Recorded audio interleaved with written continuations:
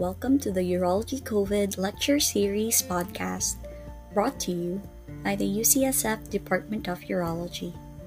In today's episode, we have Dr. Mohan Gundetti from the University of Chicago talking about robotic-assisted laparoscopic surgery in pediatric urology. Hi guys, I'm Brittany. I'm one of the residents at the University of Chicago, and it's my pleasure to introduce Dr. Mohan Gundetti, a professor of surgery and chief of pediatric urology here at the University of Chicago. Today we'll be discussing robot-assisted laparoscopic surgery in pediatrics, and Dr. Gundetti is a world-renowned leader in this field. I've had the pleasure of operating with him this year during my pediatric rotation, so I'm very excited, and I'll send it over to you, Dr. Gundetti. Thank you, Brittany. And thank you to all the coordinators and organizers for this educational mission. And I want you all to, first of all, thank you for what you are doing in person or remotely for patient care and education amongst this situation of pandemic crisis. So let's take a step back, and as a surgeon, while we're taking care of the patients, our main aim has been to reduce the morbidity of the patient while giving the better outcomes. And of course, every time you do the surgery, the patient is exposed to the brutality and the risk of the surgical intervention.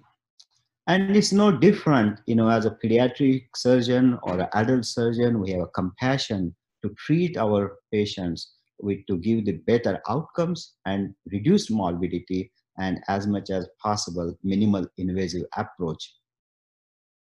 So, traditionally laparoscopic surgery has been around for more than 4 decades.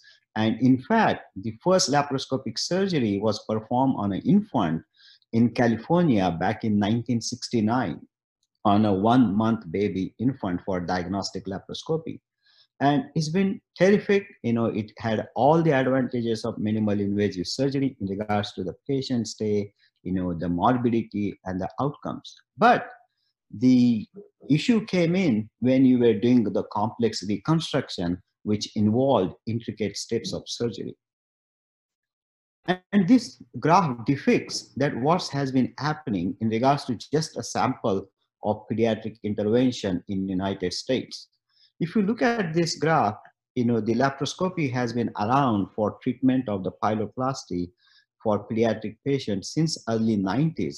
But if you look at the curve, it's very flat, and it indicates that the take-up laparoscopic approach for pyeloplasty has been very minimal until late 2006, 2007, when the robotic surgery came in. You can see suddenly the graph is going up while the open surgery is going down, indicating that the laparoscopy was a trouble for reconstructive surgery. Now, apart from the restriction, what are the occupational hazards to the surgeon? As a surgeon, we always at the giving end, to do the best for the patient, but often we forget ourselves that what are the risks involved to us. And this is the survey which denotes that when it is compared to the endourologist, to a medical practitioner, we are at a risk of increased risk of occupational hazard, especially all the orthopedic abnormality. We can get it with a laparoscopic surgery. So why do we need to change? I think, we do need to change, just not because of the time and technology changing, but also the change will bring into something better for the patient treatment. This is the curve explosion of the technological intervention into the medicine. And we all know we have been a part of this, and some have been innovators and some have been at application of this into the pediatric or adult practice. So what happens? I think whenever you're at the stage where you need to change, you need to hit refresh. And this book depicts very well about hit refreshing and how you have to rediscover yourself for the newer approaches and newer application for our patients better. And that gave rise to birth of the introduction of the robotic surgical technology into the whole surgical armamentarium. And Rich Satawa says that the 21st century surgery should be bites and bytes, and we should forget about blood and guts of the open surgery. So is it a fascination? As urologists, we are always adhere to the newer technologies, newer instrumentation.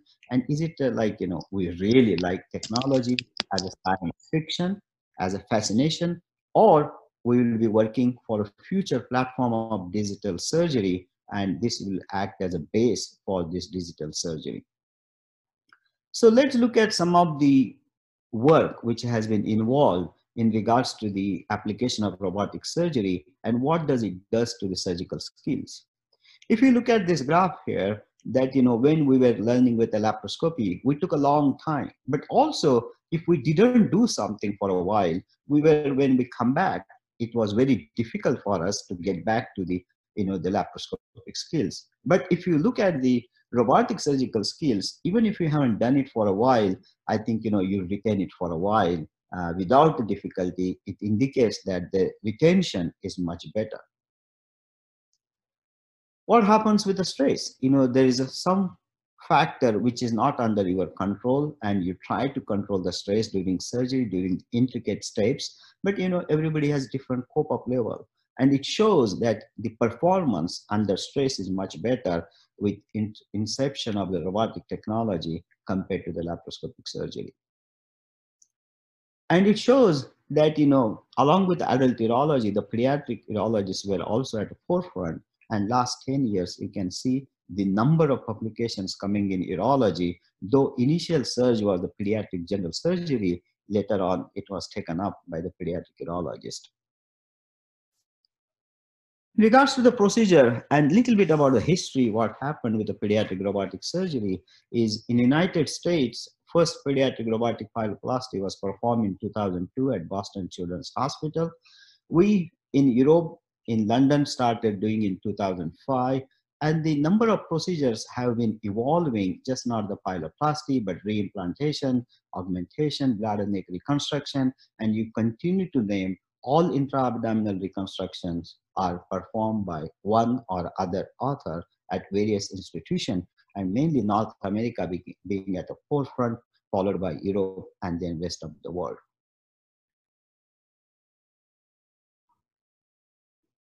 Now, what has been applied and done in last more than a decade, as I mentioned, since 2005, in last 15 years, is just not the procedural application, but it was looked at very carefully that what are the early outcomes, how we can train our residents, our fellows, and our surgeons around the world, and what are the safety issues, because pediatric patients pose a different challenge compared to the adult population, not just because of the physiology, but also the inherent, the small anatomical and intricate anatomy, which is a very difficult issue. So let's see what's happening about the application. As we talked about, is the pyeloplasty is a very common procedure performed and is one of the commonest anomaly we deal with, and 50% of current pyeloplasty are in the United States are performed by robotic laparoscopic approach. And if you look at the rest 50% of the robotic procedures, I think 25% come to the electric reimplantation, and then the rest 25% is a mixture of continent catheterizable channels, augmentation, and the pelvic procedures. So what I'm going to do is I'm just going to share with some of the technical steps and some of the video clips of some intra-abdominal surgeries we have been performing here. So let's talk about the simple first thing is the pyeloplasty. And in pyeloplasty, as we talked about, is one of the commonest procedure performed. And we need to work around a little bit for patient positioning and the port placement, because these pediatric patients pose a big challenge for basically the port placement. So the patient is positioned very well in just like adult pyeloplasty, but we take care of all the pressure points well. The ports are placed as shown here, and this port placement will work very well for all pediatric procedures. The camera port is at umbilicus, and then there are two working ports, one very close to the GP sternum, other one equidistance between the umbilicus and anterior superior iliac spine. And we do tend to use a 5 millimeter assistant port as a laparoscopic port for bedside assistant, which can be in the suprapubic area. But in infants, as the space is very small, that means to say, children under 1 year of age, we put all the ports in midline so that the space is not a limitation and the collision externally is much less. And the 5 millimeter assistant port moves to the opposite midclavicular line just above the ASIS. This is a simple picture showing you how the room orientation is for the pyeloplasty, and that's operating table. We try to be on one side so that we all can communicate very well, and the robot is docked in behind the patient. With the XI, you could dock it from the foot end as well, but I think, depending on what you have, you can change accordingly. So surgical steps, is very similar to the open or laparoscopic. Once you get in, you put a hitch suture, you try to transect the pelvis and then spatulate the ureter at 6 o'clock and then do the posterior wall anastomosis. You put a stent, either internal or a cutaneous external stent, and then you can complete the anastomosis, and that's how it looks like. Lecture.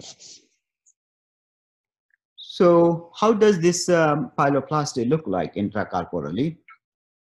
So once we put, It's not working anyway. Huh? All. Hello. Hello. Can we mute the camera if you are not speaking, please? So once we get the ports and we put the hitch suture, then we transect the pelvis and then do the anastomosis. Now what I want to show you here is that's the liver, that's head end of the patient, foot end of the patient here. And the tissue handling is very precise and delicate. We are using here 6-0 PDS suture. We perform the posterior wall anastomosis. The liver is actually very low, but because the UPJ was low, we didn't put the liver retraction here, but that is preferable. You can see the hitch suture to raise the pelvis. And once you do the posterior wall anastomosis, you're going to put cutaneous pyloureteral stent. And what this stent do is the part of the stent is in the upper ureter, the coil is in the pelvis, and then rest of the stent comes out through the pelvis externally outside to the skin, and that drains into diaper and then is clamped off after a day. And then you remove after about a week or so in outpatient clinic. And this avoids the second surgery for patient and the visit to the operating room. So that's how this helps. It's called as a cutaneous pyloureteral stent. Some surgeons may bring this through the renal cortex, which we have done in the open surgery, but it does cause some bleeding, so that I modified this to bring it through the pelvis. Once you do the posterior wall anastomosis, then you can do the anterior wall anastomosis in a similar fashion. One of the things I want to mention here is these needle drivers are called as a diamond, black diamond or fine needle holders. They are very well versatile for 6-0 and 7-0 PDS. And actually, I got this information from our cardiac surgeons who operate next door. And when they were doing the open cardiac bypass surgery, I looked at these instruments and how useful they are. The only downside is it doesn't hold the tissues very well, so you need to be very careful. And the second downside is you can easily break the suture because they are so sharp. So you just need to get used to, but it deals with the suture and needle so well. It's very useful for such an intricate surgery. This patient was, I think, a 6 or 8 weeks baby who had a right hydronephrosis obstruction with a low renal function. That's why we have to do it in earlier life. And that's how the anastomosis looks like once you have done. So this is the picture of that pyloureteral stent. So the part of the stent is in the upper ureter, the coil is in the pelvis, and then rest of the stent comes out through the skin where you have attached to the skin so that it doesn't come out. We had some extrusions in the initial period, so we have now started attaching the stent with a small suture to the pelvis so it doesn't extrude out easily. Let's move to the duplex kidneys. I don't want to talk much about the the variables and different options available for duplex kidney. But if you have a non-functioning kidney, you either can do a ureterostomy or a heminephrectomy, and my usually preference is to remove the diseased portion of kidney, that's heminephrectomy, along with the ureter. And you may say, why do you need the robotic laparoscopic surgical approach for this? You could do laparoscopically. Of course, it is possible. I have done myself in the past, but we have seen that the traction on the blood vessel was too much, and we lost about 5% of the patient, the remaining moiety. And that allowed me to think about to use the robotic laparoscopic approach. So another short video clip of 2 minutes just to show you how this can be dealt with. Again, this is a similar, another infant with obstructed kidney, recurrent urinary tract infection. We placed, the patient just like a renal position as shown you, and the upper moiety is dilated. The upper moiety ureter is hugely distended, and the space was a problem, so just incised. And before we proceeded further, it's very important that you identify the normal ureter of the lower moiety. Some surgeons tend to put a stent in that ureter so you can easily identify it, and that's a very safe approach. In the beginning, you should do it. But once you get comfortable, you don't have to really think about putting a stent in the lower ureter. So that's upper moiety dilated ureter. We are transecting it after confirmation that the lower moiety ureter is being identified. And that upper moiety ureter is slowly transformed above behind the renal hilum, taking precautions that you don't put much traction on the renal hilum, and then the upper moiety vessels are now being transected with a bipolar forceps. You can use the stainless steel clip applicator or a wet clips, but the space is so small and the vessels are so small, it is very preferable just to do a bipolar dissection.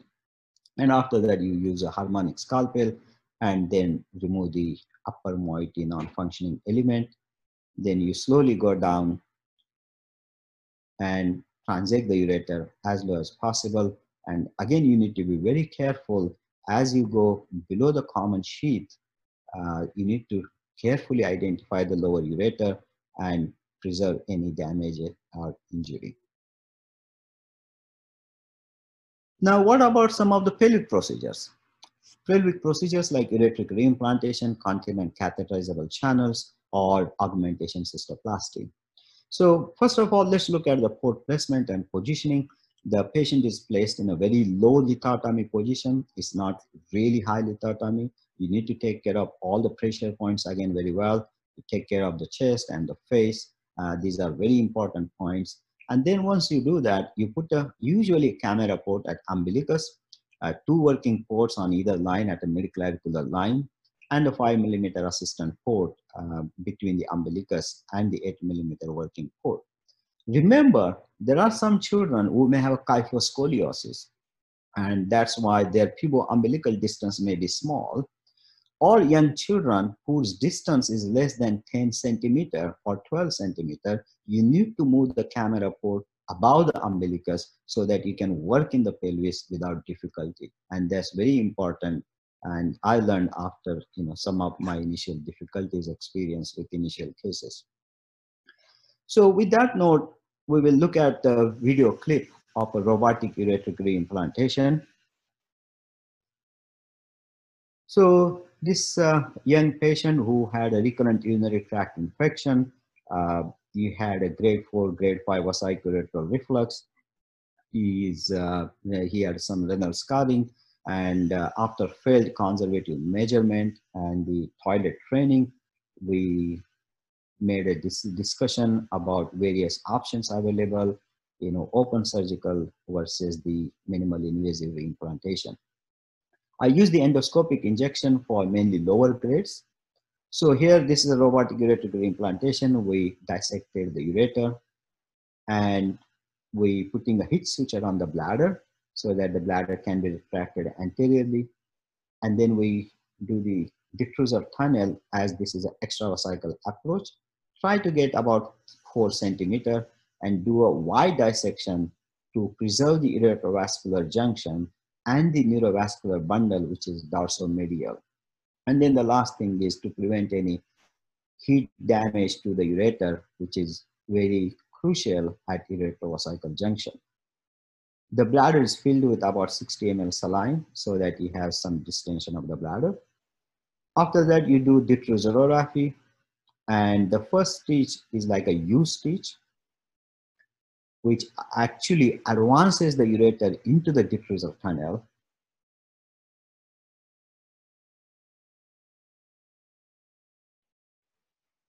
And then you continuously do the diffusorography in an extravesical fashion, starting at uretrovesical junction and then march toward the apex of the diffuser tunnel.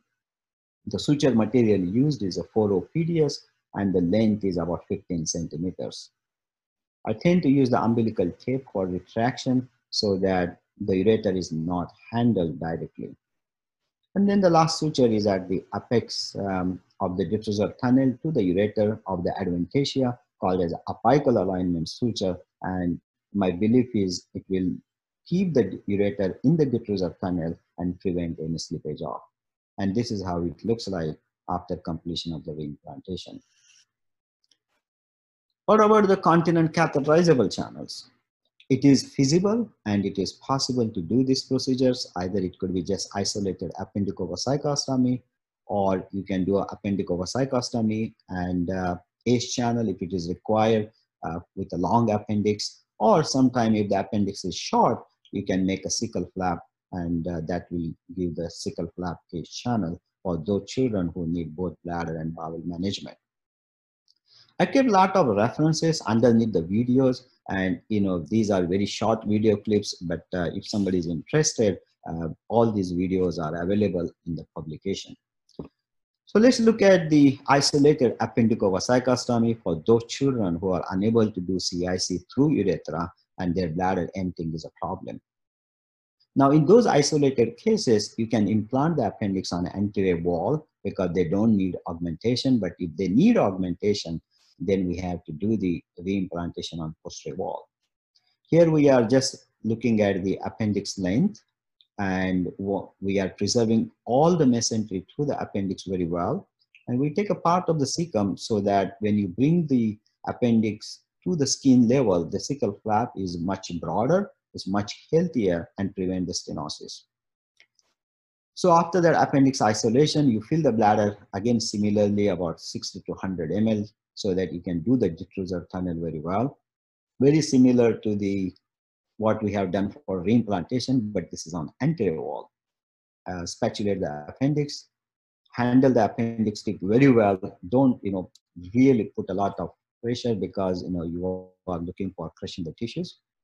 You put the apex suture to the apex of diffuser tunnel, and then the spatulated crouch to the mucosa where you have made a small opening in the bladder mucosa. Following that, you do a posterior wall anastomosis of the bladder mucosa to the appendix full thickness. This is a suture showing you that the feeding tube placed across is secured to prevent any dislodgement. And then you put the remaining wall anastomosis of the bladder mucosa to the full thickness of the appendix. Suture material you can use here is a 5O PDS or 4O Vicryl, and then you close the diffuser muscle over the appendix, and that creates the continence mechanism to prevent the stomal incontinence. And again, suggestion is about 3 to 4 centimeter at least. Make sure that as you come to the apex, don't make it too tight. Let's look at the small video clip of a cecal flap. In this patient, probably the appendix was very short, and we used just the appendix for whole appendicovesicostomy, while the cecal flap is for the bowel management. And it's about 4 centimeter in length, 3 centimeter in width. you take a whole cecum flap on entry wall, and then you tubularize that. So almost you are creating like a small conduit out of that bowel.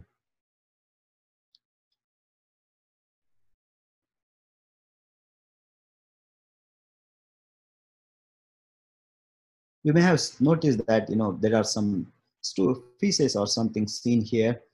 We don't tend to do the bowel preparation, and we haven't seen any difference in the outcomes. All the children come home on the day of surgery, they just continue their oral anti-medication or the bowel management medication, but no special bowel preparation required. And that's how the cecal flap looks. The whole tube is created, just buttressing at the lower end, and then use that suture to retract rather than the cecal flap, so that you don't tear the new tube which has been formed and you match it to the skin. The complex procedure in pediatric urology, which involves multiple steps, is augmentation cystoplasty, appendicovasectomy with or without bladder neck reconstruction, and this can also be accomplished with this approach. This was our initial report, but subsequently we have evolved in regards to the steps and refined the multiple steps. And Brittany has been very kind enough to work on this project. In this video, we provide step-by-step instructions to perform a robotic-assisted laparoscopic augmentation ileocystoplasty in the Trofanoff appendicovesicostomy, utilizing the University of Chicago technique to optimize surgical time. A 12mm camera port is placed in a supraumbilical position. 8mm robotic working arm ports are placed laterally at the level of the umbilicus in the mid-clavicular line. A 5mm assistant port is placed in the left upper quadrant. A fourth arm robotic port can be placed at the site of stoma creation in the right iliac fossa in patients who are 11 years or older. We begin by identifying the appendix, ensuring adequate length and vascularity to allow for successful appendicovesicostomy. In this patient, he was noted to have a 3-cm appendix. Therefore, the appendix was excised with a flap of cecum to compensate for the length and avoid stomal stenosis. For the cystoplasty patch, we identified 20 centimeters of ileum, approximately 20 centimeters from the ileocecal junction. Percutaneous stay sutures can be placed with Keith needles and are utilized to provide traction to the bowel and allow for easy isolation in anastomosis. A pre-measured tape is used to ensure accurate measurement of the bowel segments. The ileal loop is transected. The mesentery can be taken down with our harmonic scalpel to reduce bleeding.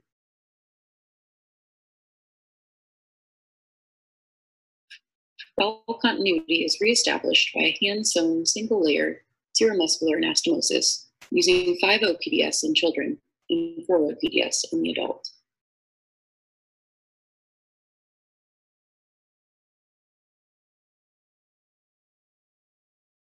As the appendix was only 3 centimeters in length, the decision was made to perform an oblique extravesical appendicovesicostomy. Otherwise, we suggest the intravesical approach to reduce operative time. A detrusotomy is made with monopolar scissors.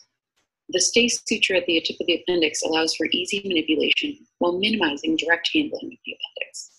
The appendix is spatulated and anastomosed to the bladder mucosa with interrupted 5-0 PDS sutures.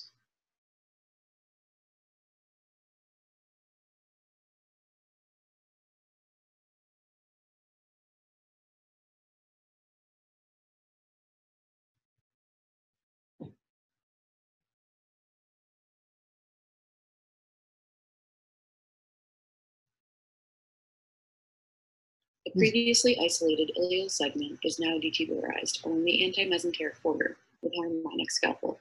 We do not utilize a bowel prep. The bladder is distended with normal saline, and a cystotomy is performed along the coronal plane. A thick-walled bladder is encountered here, and we find the harmonic scalpel aids in hemostasis and decreases operative time. Attention is turned to the bladder augmentation with ileal patch. The detubularized bowel is sutured to the apices of the cystotomy. Utilization of the fourth arm can aid in retraction and exposure. We suggest the use of a barbed quill suture to perform the posterior bowel bladder anastomosis in a continuous fashion.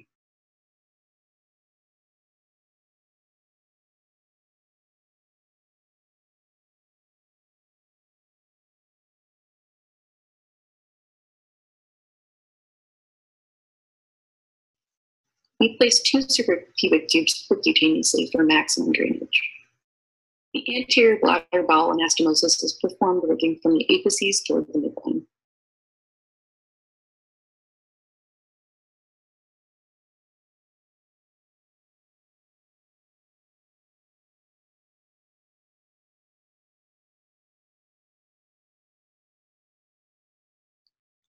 The bowel segment is longer than The augmented bladder is filled with saline to identify leakage. In this patient, the appendix was brought to the right iliac fossa through the fourth on robotic port. So the bowel segment is much larger than the bladder, so you need to do the quilting so that you can take care of that inequality, and that's how it looks like after completion of the augmentation. Thank you, Brittany. So I want to skip the bladder neck reconstruction because the video has been published for the shortage of the time. Let's move to the little bit of aspect of why we're doing it, and can we prove or disprove, and how can we proceed with this robotic surgical application. As we all know that the ideal recommendation in regards to surgical innovation follows the stepwise approach. And the innovation will lead to development and then dispersion and the assessment and long-term monitoring. And I think we are probably at the verge of assessment and long-term monitoring for the pediatric applications. It's very difficult, as we all know, being a surgeon and practitioners, that surgeon is one aspect, but we are a team. We are assisted by our nursing team. We are assisted by our operating room scrub staff, the anesthesia team, then the patient factor itself. But in spite of all these confounding factors, we still need to form some base or some platform to evaluate ourselves and to do the assessment. So for that reason, I put these 4 blocks that can we look at the morbidity, what are the patient outcomes, what is the financial cost and parental gains with these procedures. So let's look at, first of all, the outcomes of pyeloplasty. And it's been around, as I mentioned, almost more than 50 years. And if you look at the success rate in regards to need for the redo pyeloplasty, with one approach, initially it was 86%, and it indicates the learning curve. But as you go through, including our own institutional data, is almost like a 95% success rate. And I think that is reasonable. And as you continue on, we don't have updated data. Dr. Prithvi Murthy, who has worked on this about 5 years ago, but the updated data is almost close to 98%. So I think that's very reasonable outcome when you look at the commonest procedure done by this approach. What about the urethral reimplantation? Urethral reimplantation went through a stormy period. Because of the surgical technique variability, the success was variable, and it was ranging from 85 to 95%. But the urinary retention rates at the same time was much lower when you compare with the open surgical approach. So what happened with the urethric reimplantation? That we accepted the previous open surgical technique, and that's what I have been adopting it since 2008. But we realized the success rate was very poor, and this technique got evolved since 2010, 2011. And the main emphasis is on the detrusor tunnel, which has to be almost like a 4 centimeter, but also U-stitch to advance it, and then the apical alignment suture so that the ureter doesn't slip off. And we gave an acronym like L, length, U, U-stitch, A, apical stitch, and A is the adventitia inclusion in the detrusor raphe. And Anup worked on this a lot along with Dr. Bison, and the credit goes to them about this technique evolving. What about the outcomes? As we talked about, initial outcome for vesicular reflux resolution was very poor, and we about 5-6 centers in United States we came across come along as a collaborative effect, and we looked at our own reflux resolution in a multi-center, and initially it was about 87 to 88%.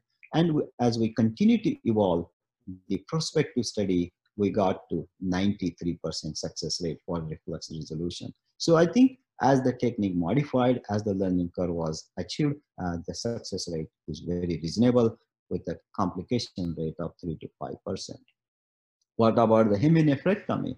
As I mentioned in heminephrectomy, earlier when we used to do with the open or laparoscopic approach, we had about 5 to 10% of patients losing the remaining moiety, but with the robotic laparoscopic approach, that has been not shown. Similar with the continence catheterizable channel, the continent outcome was 90%, and the required length of the diffuser tunnel for catheterizable channel is at least about 4 centimeters. Similar in a multi-institutional study, you can look at the procedures, number of procedures performed were much higher than the single institutional study, and the continence outcomes after final outcome was 90 to 95%. What about the augmentation cystoplasty? This took a little toll in regards to the surgical time. You can expect multiple steps, but as Brittany mentioned in a recent video, the surgical times came across and the complications have remained very reasonable when compared with the robotic and open. And again, this work was done by Prithvi while he was with us as a medical student. What about the safety? Everybody heard about, there has been a lot of praise and a lot of claims of, the robotic surgery incidents and the complications. And I think my take is it's operator dependent. It's a tool, surgical tool. I think we need to learn how to adopt this tool, and we need to modify and adapt to it rather than, we just blaming the tool being at the fault. So in that response, we put together a multi-center collaboration of a pediatric robotic surgery performed at the 8 centers, total about 900 cases. And if you look at the complication rate, was about 5%. And these complications were mostly procedural related, and related to the tools was much less, like conversion to open because of the malfunctioning was only about 1%. But this was about 6 to 7 years ago. Things have changed since then. What about the morbidity? We talked about the morbidity in regards to the erectile reimplantation. We know that when we do the open Cohen's reimplantation, the bladder spasms and polycatheterization is much higher compared to the cycle robotic reimplantation. Now, this comparison is not apple to apple, it's apple to orange, because there's my surgeon practicus is open surgical Cohen's reimplantation, while robotic extravascular. But still, if I compare my practice, I think there are some benefits with this approach. This is Kristen Kim from Connecticut, who looked at the extravascular open and extravascular robotic, and you can see the morbidity is much less. Urinary retention, again, looking at all the data available so far, is less than 5%. Why this urinary retention is much less is Pankaj, who was with us in the past as a resident. He looked at it along with the neurosurgeons. And though it is very difficult to locate where the nerve bundles are, I think if we can dissect well away from dorsio-medial location, about a centimeter from uretrovascular junction, and keep the adventitious vascularity of the ureter very well, I think we can preserve the neurovascular bundle and prevent the urinary retention. What are the unseen benefits? These are all seen benefits. There could be some unseen benefits which we are not known, like looking at the porcine model cystoplasty open versus robotic. The sham, when we looked at it after surgery, where the porcine model was survived for 6 weeks, the adhesions were much less with the robotic laparoscopic approach. But I think you can extrapolate that if we are doing repeated surgeries in spina bifida, I think it will be helpful that to have them with a minimal invasive approach, so we can prevent the adhesions and the obstruction in the long run. So how can we be champion? I think as we all train through, as we progress through, just like any individual or communal sport, I think first of all we need to learn ourselves. We have a dedication, and then we have to take into account the patient factor, and lastly the financial aspect. So let's look at the nuances of, first of all, technology. I think the close association with the open surgery is a little bit lost, and I think we need to learn about the communication in this big operating area, and that's very crucial, first of all. Second thing is the system is very generic what we have, and we do need to adapt it to our pediatric application as if it's like a 6 weeks baby or a 16-year-old. And we need to look at how we can put a port placement, how we can handle the tissues, and how we can overcome the tactile sensation when we are handling these delicate tissues. The last important thing is, as we are training next generation surgeons, the case volumes have gone down because across the world, slowly the birth rates are decreasing, the congenital malformations are also decreasing. And this is a study done in Europe, which shows that, hardly you may be doing about 10 pyeloplasties in a year. And if we continue to do the traditional laparoscopic approach, I think the training will be much more prolonged. So I think as training comes into way, and we need to train our next generation surgeon with a less volume of cases, I think it may be helpful with a rapid adoption with this interception. This is our graph showing that, at University of Chicago, the number of robotic cases performed. If you compare the total, the green is the adult urology and the red is the pediatric. So the numbers are much, much less, and it indicates that the training has to be more enhanced with a less number of cases. And all the fellows, when the survey was done, they said that they want more training in laparoscopic and robotic surgery. Now, one note about the instruments available. Currently, we have 5 and 8 millimeter instruments available. The 5 millimeter instruments actually don't help us because the intracorporeal distance required from tip to the joint is almost 4 centimeter compared to the 8, where it is about 2.5 centimeter. So the longer working and the different action, it doesn't help us to really get to the end organ in a small space. But still we continue to do this because survival of fittest as of the Darwin's theory among this situation. So how can we overcome this? First of all, it's very crucial that we get all the dry skills in the laboratory. And we have so many devices currently available. It's very crucial to get all the dry skills so that we're well versed with this technology. Simulation, without doubt, has a crucial role, just not practicing, but also before surgery and individually specifically designed to the procedures. There are some inherent downsides. Often, some may take a long time to train compared to the others, but I think it is still possible to train and learn. And in vivo skills are without doubt most crucial before going into the clinical application. And when you go into clinical application, you do the modification of the steps as we talked about, just the port placement and the positioning, and have someone with you in the beginning cases. You don't want to go on your own in the beginning. You have to be persistent. You have to continue to have your mentors and your proctors around. And there are some courses available around the country, hands-on, live courses, and you should avail those facilities just like us. We have it here at the University of Chicago. This was just a simple model explaining the number of surgeons coming around the world for availing this training facility.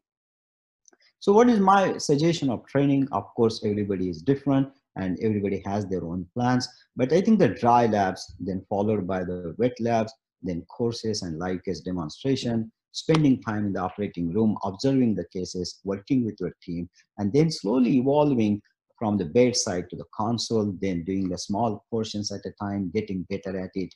And then once you do all procedure under proctor and mentorship, you can start analyzing yourself where you can improve. You progress with the complexity of cases as well, like a pyeloplasty is an index case for pediatric, then you move on to reimplantation, then you move on to the catheterizable channel and the complex reconstructions in the later time.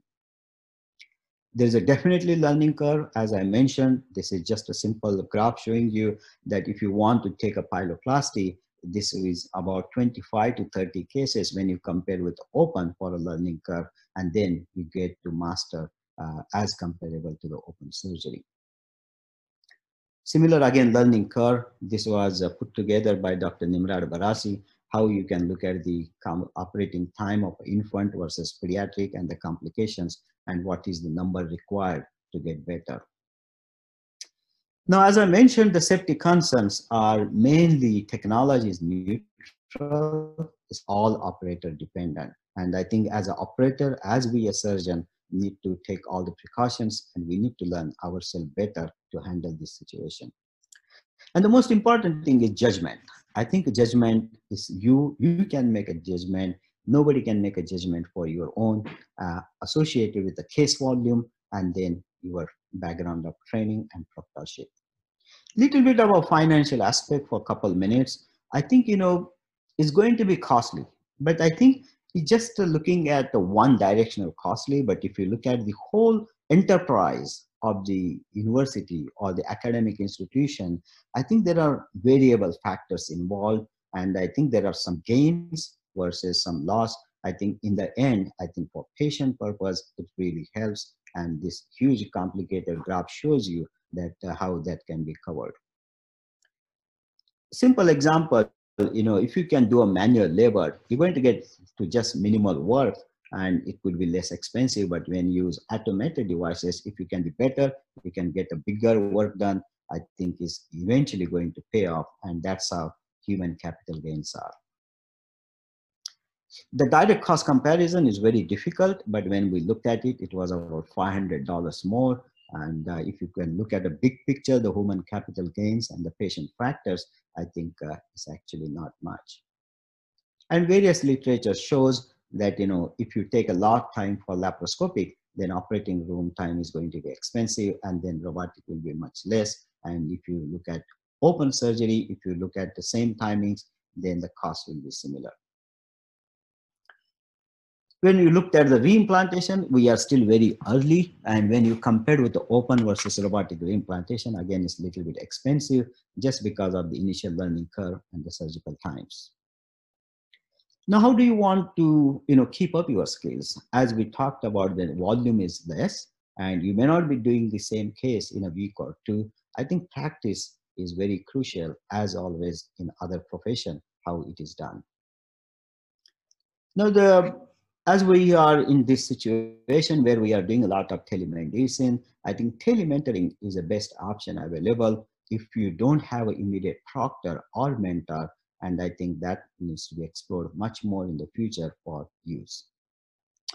The future is bright. I think in any technology, I think it's it follows the disruptive pathway. And I think, the future of telerobotic surgery, which is really bright, as you may read about it in Canada, the trials are going on.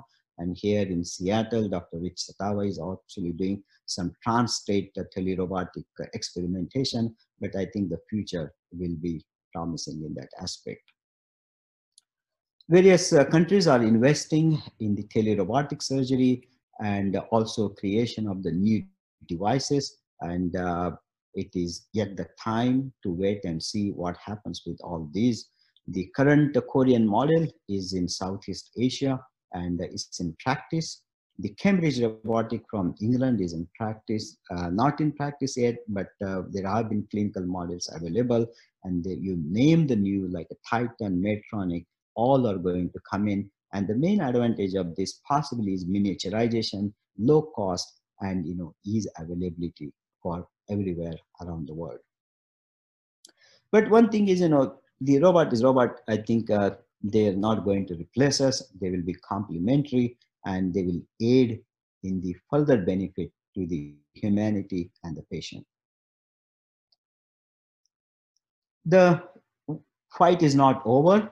We still continue to have a challenge of miniaturization, dedicated training, and also we need to look at the cost in the future, how we can reduce it as much as possible.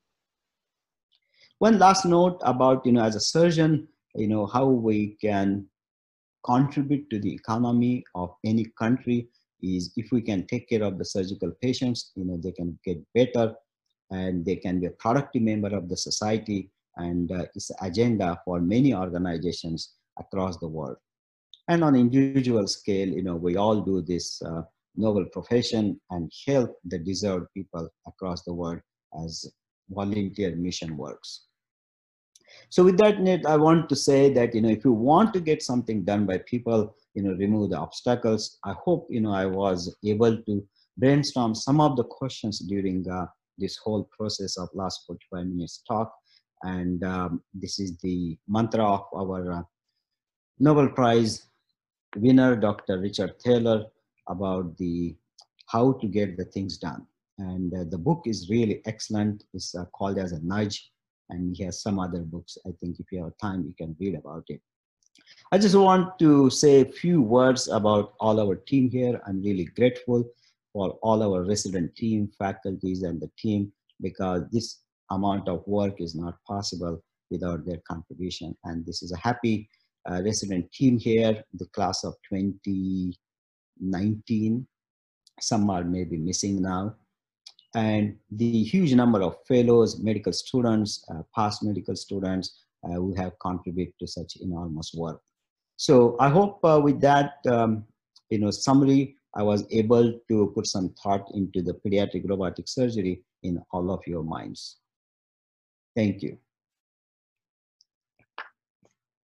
Thank you, Dr. Gandetti. I just want to remind everyone that after this lecture is done, you actually have to leave this meeting and click on the other link to go to the next lecture. Today's the first day that they're doing 2 hours of lecture.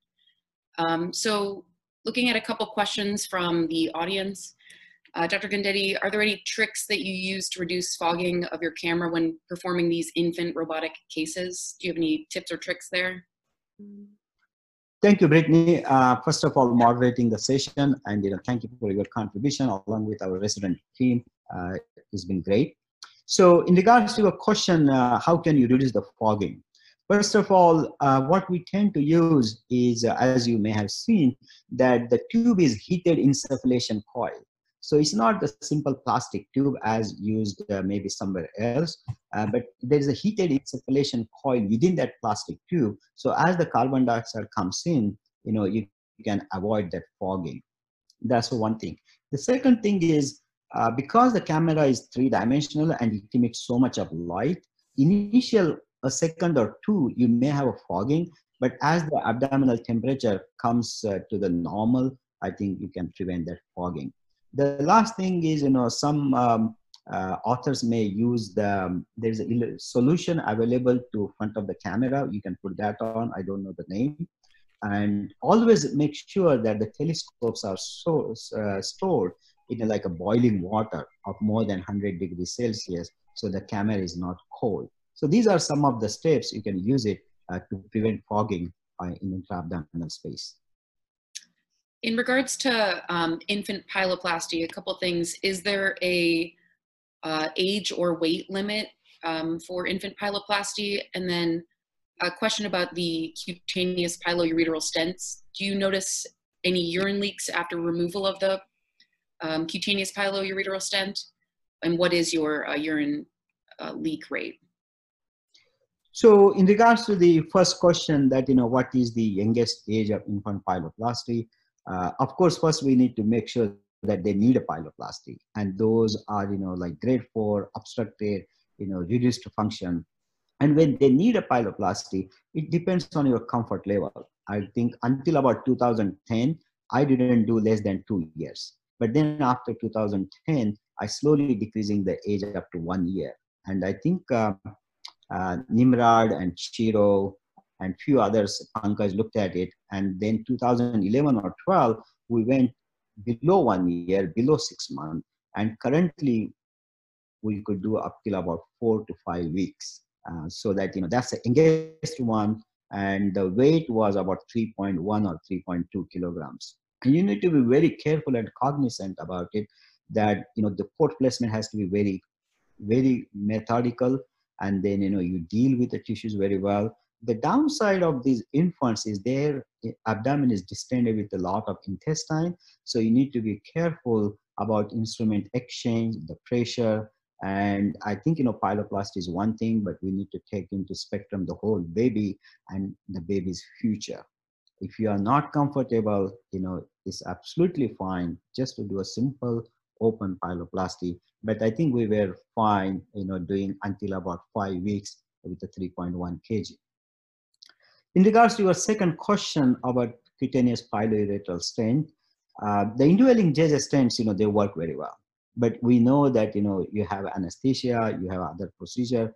So the previous open surgery across the world, everybody used to do a cutaneous stent, bringing the stent through the renal cortex. And I did the same, but I started to see that the bleeding when I do the anti-wall anastomosis. So I said, why can't we bring it through the pelvis? So we brought it through the pelvis, but in initial couple cases, it got extruded out. And there was one patient we had to take him back to put a JJ stent, but there was another patient we don't have to do anything. But the modification we learned from that is now put a purse string suture around the stent on the pelvis, and so that it doesn't extrude out. And it really helped since then that, the leakage or, stent extrusion, I think, except that one patient who had a leak, I think we've been pretty safe. The downside of CPU stent is you need to look at the pelvis. If the pelvis is intrarenal and there is no redundant pelvis outside, you may not be able to bring the stent through the pelvis. And then you need to think about, do you want to do an internal stent or do you want to bring it through the renal cortex? There's a question regarding the management of the ureter in the heminephrectomy. How far down do you take the ureter? And do you leave it open? Do you close it off? How do you manage your ureter in your heminephrectomies?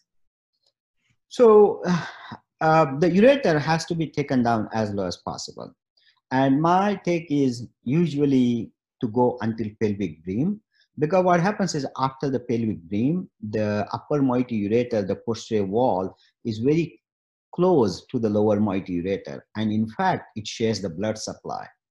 So what I do is I go until pelvic brim, and then depending on the upper moiety ureter pathology, if it is ureterocele, which is not punctured, I just cut the stump and leave it open. And you leave a Foley catheter for a day or two, and then usually the stump closes and you don't have any problem. But if that upper moiety ureter is associated with a vesicular reflux or previously has been punctured, then you need to close that stump to prevent the reflux of urine.